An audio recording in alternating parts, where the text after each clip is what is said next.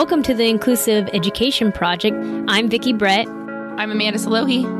We're two civil rights lawyers on a mission to change the conversation about education, civil rights, and modern activism. Each week, we're going to explore new topics which are going to educate and empower others and give them a platform to enact change in education and level the playing field. Welcome back. This is our third and final installment of our COVID-19 back to school special. Welcome. So another bill, I know we've been talking about some new changes. So another bill is the AB 130. So this is changes to the independent study requirement. So, independent study has long been kind of passed around, thought of in many different ways in school districts. Some schools have independent study as a way to take a certain class. Sometimes they have actual independent study programs. Some high schools have it for students who, either miss school for medical reasons or in the state of California for, sports or, acting, that sort of thing. It's voluntary. So your school may not have it. And this is why we wanted to bring AB 130 to your attention, because some regulations are being formed with it. And Amanda and I have had experience with independent study because that's oftentimes what our ED kiddos, the kiddos that have emotional disturbance, have anxiety, depression surrounding school, that's just the throwaway option that's given to them, and it's wholly not appropriate at times.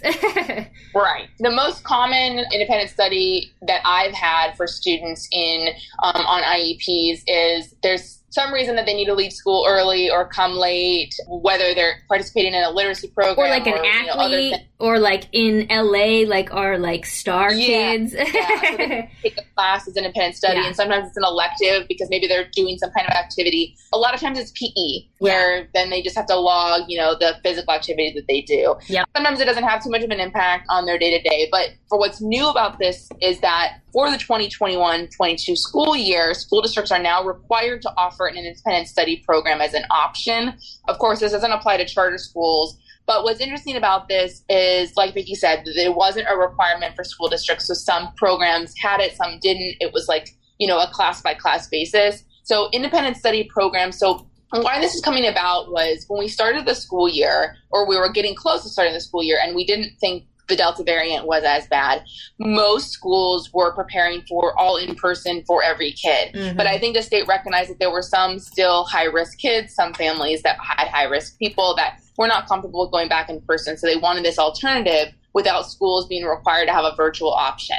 Now, what we are seeing now is, now that the COVID variant is becoming more prevalent and it's spreading more with children, schools are kind of scrambling because essentially most school districts right now are offering full in-person or independent study. And there's not that virtual option because unfortunately independent study is not virtual. It is, independent study by definition is independent. So the student is required to do a lot of the work on their own. So that means that they're doing a lot of reading. They're not hearing a lot of auditory instruction by a teacher. There's a lot of reading, a lot of independent work having to take place, which of course for a lot of our kiddos on IEPs is very difficult for them. It'll be interesting to see how the next couple of weeks unfold because I have seen a couple of districts kind of scrambling, like I said, to see if they can come back to somewhat of a virtual option as a third option, because independent study is not going to be great for a lot of our kiddos on IEPs, and that's the population that may be high risk, that may not be comfortable going back in person right now. Yeah, it's interesting. So the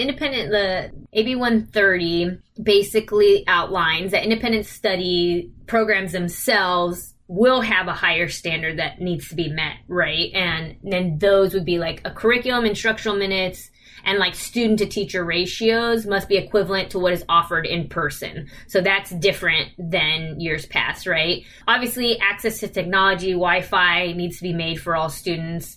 Plans to monitor and keep record of daily participation, which could include online activities, live instruction, or completing assignments without teacher supervision. So these are kind of some of the changes that we felt was important so that you guys kind of knew, this is basically, the minimum requirement that needs to happen. So a district can do more, but they cannot do less. Although I will say, as is with everything in the state of California with regards to education, just because there is a requirement for something doesn't mean districts apply. I've already seen some independent study programs that essentially are offering 1 hour of check-in a week with a teacher, and that's it. There's not any more instruction than that. So obviously, based on what the state standard is supposed to be, we're not seeing the programs really being as robust as they're supposed to be. And the requirement to even offer independent study for this school year can be waived if it creates an unreasonable fiscal burden due to low enrollment.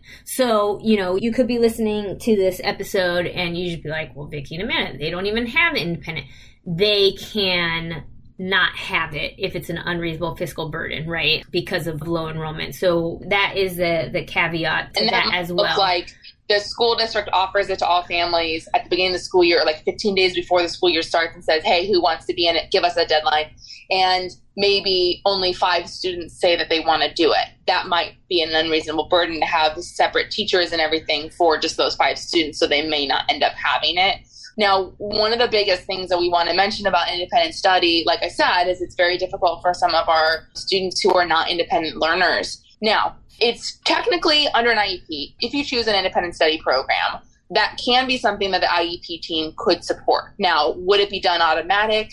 It remains to be seen. I am seeing some parents wanting to select independent study, but not sure what their IEP would provide, because the IEP is for in-person instruction or for the last year for virtual. So what would that mean? You should have an IEP meeting so that your team can discuss, okay, if we're doing independent study, 1, is this something that your child can actually do? Can we support them a little bit more? Can we support them by giving them their specialized academic instruction to supplement? And maybe some kiddos who can do some independent instruction with a little bit of support, maybe they can benefit. Some kids might not benefit. So there's nothing in this that says that IEPs can't be a part of this independent study program. IEPs still have the same mandate of a FAPE requirement. So, that's an important thing to consider if you're looking at the independent study programs, and schools need to be as well.